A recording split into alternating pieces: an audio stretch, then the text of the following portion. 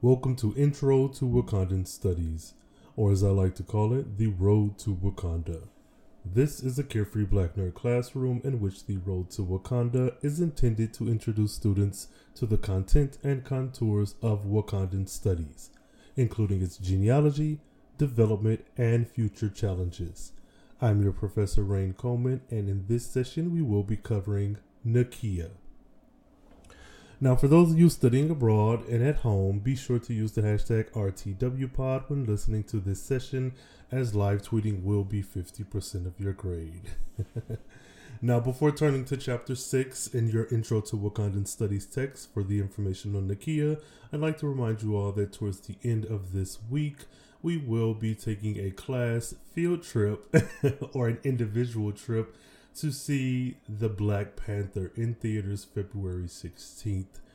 You are all expected to watch the film, take notes, take note of how it makes you feel, the technology, the accents, the conversation, Wakanda as it is depicted in cinematic form, and rush back eager and ready to discuss on our next couple of segments or so. So keep that in mind.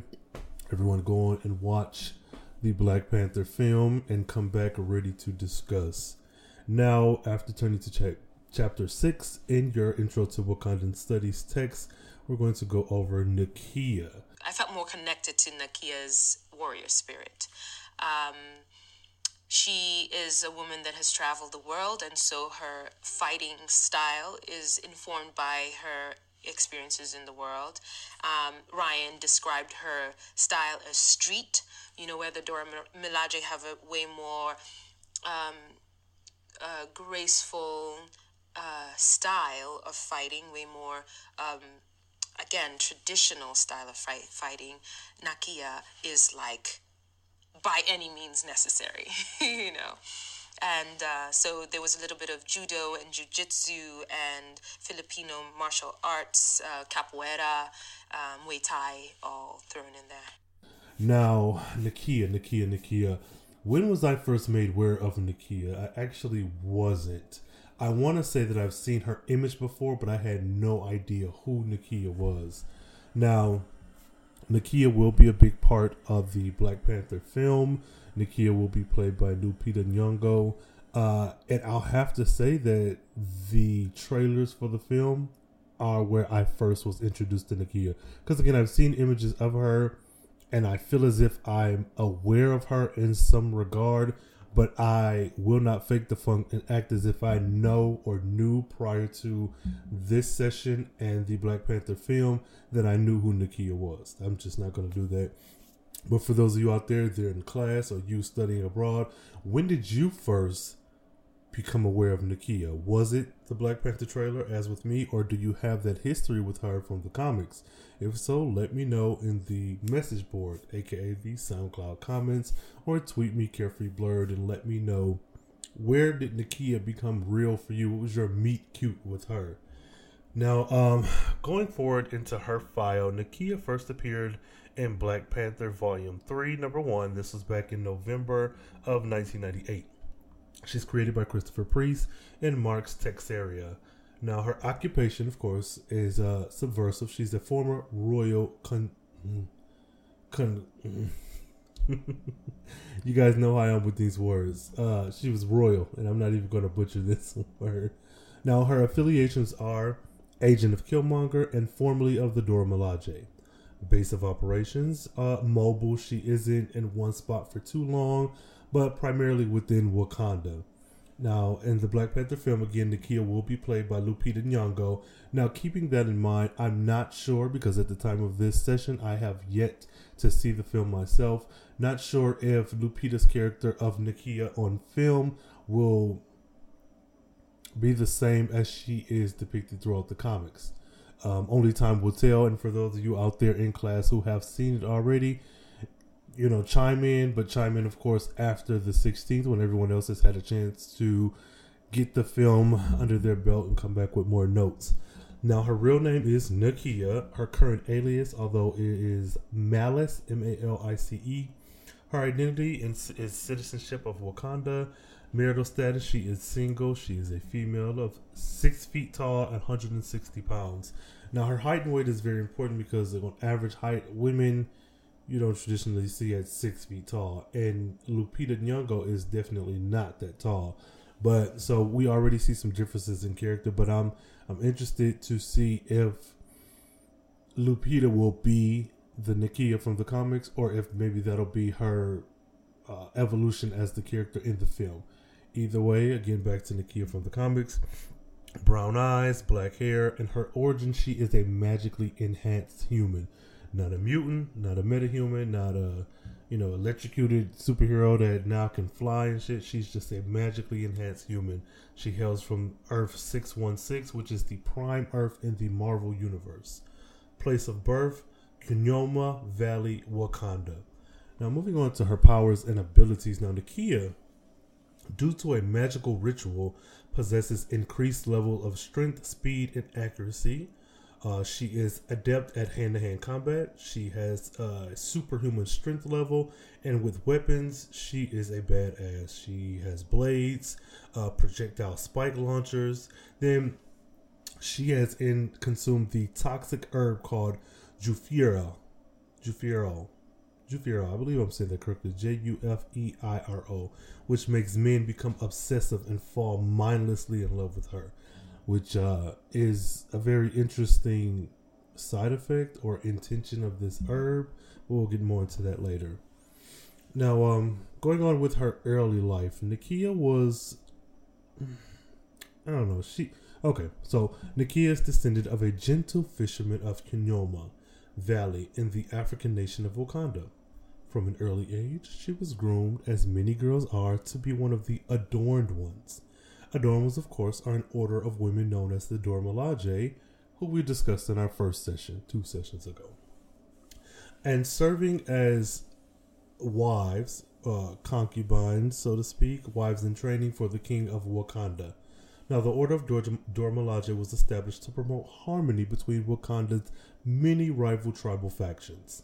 They also performed the role of the king's deadliest bodyguards and most faithful and trusted servants, which has to be some sort of cognitive dissonance there. Not to say that you can't exist in both of these spaces, but for the last two to be trusted servant and bodyguard, deadliest bodyguard at that, but then this to originate from being the wives in training, which originates from trying to offer up the most badass, both good and bad women of 18 rival factions. It's just like, that's a lot of stuff to contend with. That's a lot of baggage to carry on your back. And that being said, that goes into why I like Nakia so much. Even though she's a villain, again, this is the villain who, or I don't want to call her villain, this is a character who has been through a lot just in her mere existence in the space, in the titles that she carries. So, taking a couple steps back, she is one of the most trusted servants, deadliest bodyguards, wife in training, who was offered up as a traditional ritual of serving up or giving away 18 daughters in the 18 tribal fashion. That's a lot to contend with. And then add on top of that the age. This is a young girl. This isn't a grown woman well into her own. This is a young girl. And it's just, I can just imagine how heavy that crown is. Now, by age 14, Nakia was accepted into the order, and spent the rest of her life growing up in the royal palace of Wakanda, enjoying a childhood most native tribalists could only dream of. Now, during this time, she became increasingly obsessed with her king, the hero known as the Black Panther, which, again, adding to all of the shit that she already has on top of her, she's only 14, and then you're propelled into this life of opulence and extravagance, and again, she's 14. Let's not forget, this is a preteen, teenage young girl, hormones all over the place. She finds the Black Panther as the object of her affection, which in the right of tradition very much should be, because she is the wife in training, traditionally to speak. And it's just like, I feel as if her story is an interesting take on the Dora Milaje and what is a side effect of that particular institution. And this is why I stressed in the first session about having a story centered around the Dora Milaje, the politics, the procedures, the traditions, and what comes of that. We already have Anika and Io who are just fighting tooth and nail to get out and to do something good and to go up against the status quo. And then you have, I just feel as if by the end of this lesson, hopefully Nakia won't be painted as a villain. She'll be painted as a very complex character, considering all the baggage that she has on her at just the age of 14. Now, fantasizing openly, about marrying the Black Panther. At one point, Nakia even threw herself 50 feet into a shallow pool to get her king's attention. Which again, it's like she's exhibiting stuff. Call her crazy or call her whatever you will, but she's still exhibiting signs that a cry for help. Like these things should have been addressed and handled accordingly, but like an open wound left to fester, this is the result we get. Now, the Panthers administered mouth-to-mouth resuscitation to revive her. So, to the young teen's delight, she now was even more so in love with him. So, I've gone out of my way to make sure that you notice me by damn near killing myself. And now you notice me, and not only did you notice me, but the way in which you have to save me, you have to physically touch me. You have to kiss me, in a sense. You have to perform mouth to mouth. Now I'm saved by this king who I'm obsessed with through one of the most intimate actions that there, could be between two people. And, oh God, that had to just set her off. Now, for those of you who don't know, the Royal Palace of Wakanda is home to the nation of Wakanda's royal family. It is located in the capital of Central Wakanda. I believe that's in the Golden City. And for those of you in class, if you look right there out that window, you can see the Royal Palace there offered to your left. All you visitors to Wakanda, I know you guys are new here, but all of us Wakandans, we see it. Isn't that right, guys? Right. Okay.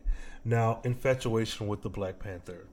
Although the order entitles the king to complete his rites, the Black Panther has always viewed the order as largely ceremonial. And when we're speaking about the order, we're talking about the Dora Milaje and the wives in training and all that good stuff.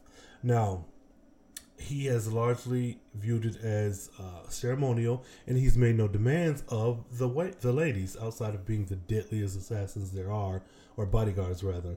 Now, he, Black Panther, inadvertently broke this arrangement when he kissed Nakia while under the influence of Mephisto. Now, Mephisto.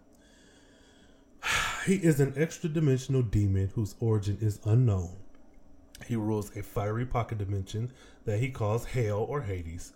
Although it is neither Hell of the Christian religion nor the Hades ruled by Pluto, the Olympian god of the dead, Mephisto calls his extra-dimensional realm Hell in order to exploit Earth human beings' belief in a single being of absolute evil, who is often referred to as Satan, who rules this realm. Now, this is interesting because this is the same world in which we have Magic, Ilyana Rasputin, and she rules over her own dimension of hell.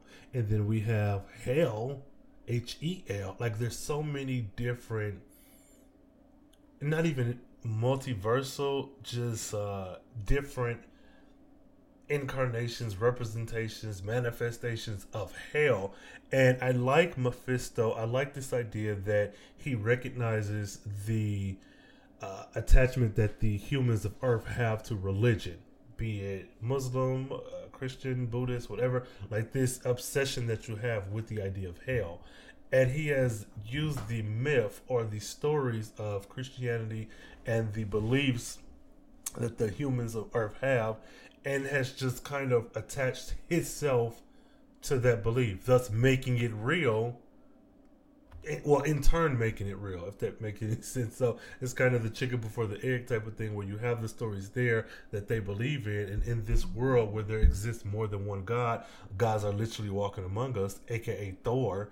But he has latched onto something. I think that's one of the smarter things that villains have done. So kudos to Mephisto for being clever enough for that, but boo to him for fucking with our king.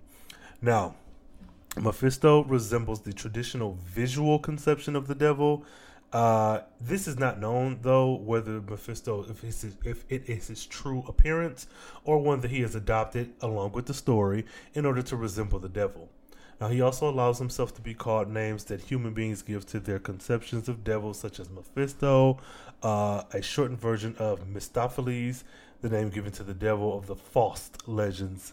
Now, Mephisto has allowed people to believe him to be Satan. However, Mephisto is not the biblical Satan, nor is he the actual devil that is depicted in Judaism and Christianity. So it's a little note, side note there. That may be on the test, guys. So keep that in mind. Now, his illusions causing Black Panther to kiss Nakia caused Nakia's infatuation with T'Challa to grow to a very irrational level.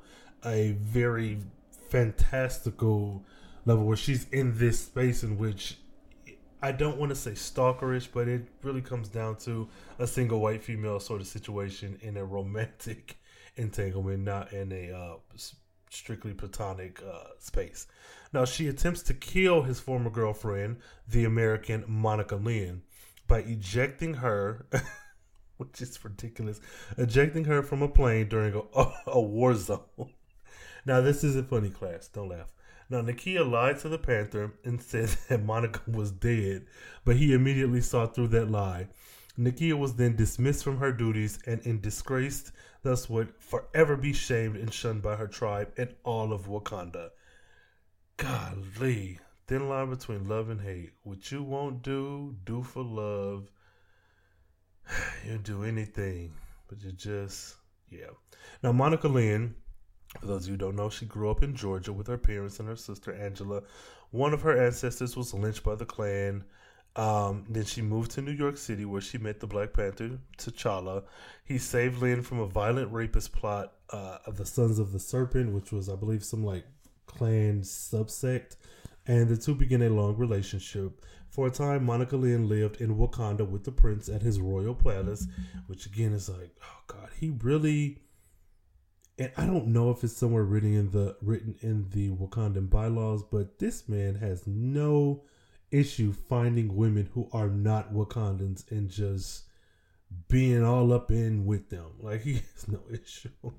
Now, T'Challa visited and stayed with Monica at her parents' home in Georgia when they were investigating her sister Angela's death. Now, during the same visit, she met the journalist Kevin Trueblood, who will come into play later on. Now, at one point, Monica and T'Challa were engaged to be married, but he called it off without explaining why, which is like, dick move, bro. Now, Monica was drawn back into T'Challa's life when his enemy Archibald kidnapped her to interrupt a state dinner in T'Challa's honor. Circumstances led to Monica accompanying T'Challa back to Wakanda, where she was unceremoniously ejected from a talent fighter by the jealous Dora Milaje, Nakia. Again, Nakia, you have to... I don't say you have to give it to her, but she has done what I'm sure some other Dora Milaje would have wanted to do. Or at the very least, she has taken upon herself to use all the power and all the experience that she's had so far to go and quote unquote get her man. And although the actions are extreme, she's still kind of a product of her upbringing and her environment. Again, if this was just some young girl in a village in Wakanda who was just in love with the Black Panther, that would be one thing. But you've equipped her with all these different abilities and skills, and then you've also let this infatuation go unchecked. And now that it's reached these new heights in which she's literally trying to kill people for you, What do you expect? Now, I don't know if it's just me, if I'm biased because I see the humanity in the situation, although I do not excuse her actions. You guys let me know. You in class, let me know. Just write me a little note. You out there in the extended learning, the online distance learning, let me know as well. Leave a comment on SoundCloud or tweet me, Carefree Blerd, and let me know, how do you feel about Nakia? How do you feel about this character? How do you feel about the way she's been handled and the things that she's done leading up to ejecting Monica Lynn from a plane? Like, what do you think? Now, Monica was rescued in the jungle by none other than Eric Killmonger, once again becoming a pawn in Killmonger's rivalry with T'Challa for several months. Lord. Now, the altar of resurrection.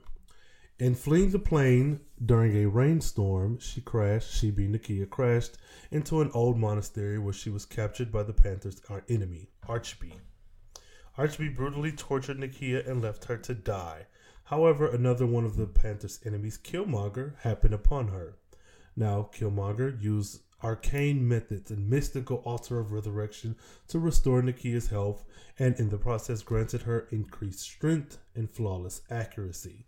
So she's already had this Dora Milaje training, and she's already proven that she is headstrong and goes after what she wants. Now she's been enhanced mystically by Killmonger. This woman keeps leveling up, and it's like no one is addressing the trauma or the issues that she's having emotionally.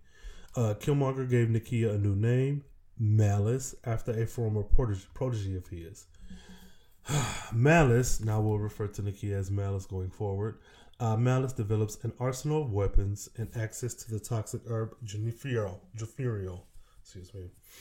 which makes men become as obsessed about her as she is about the Black Panther. Which again, that is an interesting power to have, or an interesting part of this person's storyline. Much like the way that Killmonger is depicted in Jessica Jones on the Netflix series, and the way the Purple Man, is depicted in Alias Investigations. This is a very interesting sort of a power set, and to use it especially on a character like a Dora Milaje member or ex-member versus just, some girl who exhibits mutant abilities. There's a lot of interesting things that I'm sure can be done with that aspect of Malice / Nakia. So I'd like to see if there could get a Nakia limited series, or at least a storyline of her in another book. In this Dora Milaje book that I pitched earlier in the first session, copyright Carefree Black Nerd, I would love to see a woman of color, a Black woman, an African woman, write a Nakia story and do her justice. That would be amazing. Now, now she has this herb, and it makes men as obsessed about her as she is about the Black Panther. Now, to begin her revenge, Malice sent a cryptic message to the Wakandan consulate consisting of just 2 words, which were, "She's dead." The Black Panther, who once taught high school in Harlem, began an investigation of a missing girl who happened to be one of his former students. The Panther discovered this to be the handiwork of Malice, and he believed many of the women in his life, including Queen Ramonda, his stepmother, Mikoni, his cousin, Okoyo, his chauffeur, Queen Divine Justice, the newest Dora Milaje member at the time, and Monica Lynn to be potential targets of Malice's wrath. Now, while the Panther tracked Malice, he hired the private investigator Dakota North, what a name, to watch over Monica Lynn. Dakota believed, however, that the Black Panther had fallen under Malice's control. She decided to go after the Panther himself and ended up ruining his well-laid plan to capture Malice. God, for this man to have to be 3 and 4 steps ahead of everybody, he hasn't always been written well. Now, Malice thus captures the Panther instead and soon freed the malevolent Man-Ape, who went on to ambush Queen Divine Justice and Ramonda during their flight to the United States. Ultimately, however, the Black Panther revealed that he had all the angles covered all along. Okay. That he was stringing Malice along in order to save Malice's dying victims, which included Maria, the former student of his Harlem alter ego. Which is like, brother, you can't just randomly... I'm sure. For Black Panther and Batman to be compared to one another so much, because I've seen a lot of that online. A lot of stories that I found them in, it doesn't. I mean, they'll just go with it because it is a work of fiction, and the writers are telling the story, and you just accept the world you're in and go with it. But a lot of times, I find him to be very clumsy and not written in a way that someone who is 3 and 4 and 5 steps ahead of the opposition to be written. Like it just doesn't ring to be true. But I don't know. What I will say that it is okay, because we do have a current run with Ta-Nehisi Coates and Brian Stelfreeze, which is just simply amazing. And in it, a lot of these concerns have been addressed. And I love the depiction of Black Panther, of T'Challa, of Wakanda, and everyone else. I just wish that when it came down to Nakia, aka Malice, aka Namalis, whatever, that we would get more, we would get better depictions, and that may all start with Black Panther the film and Lupita Nyong'o's representation of this character. Now, again, I'm very interested to see if she'll end up being like the Malice in the comics, Nakia in the comics, if she evolved into Malice. But I'm excited to go on this ride.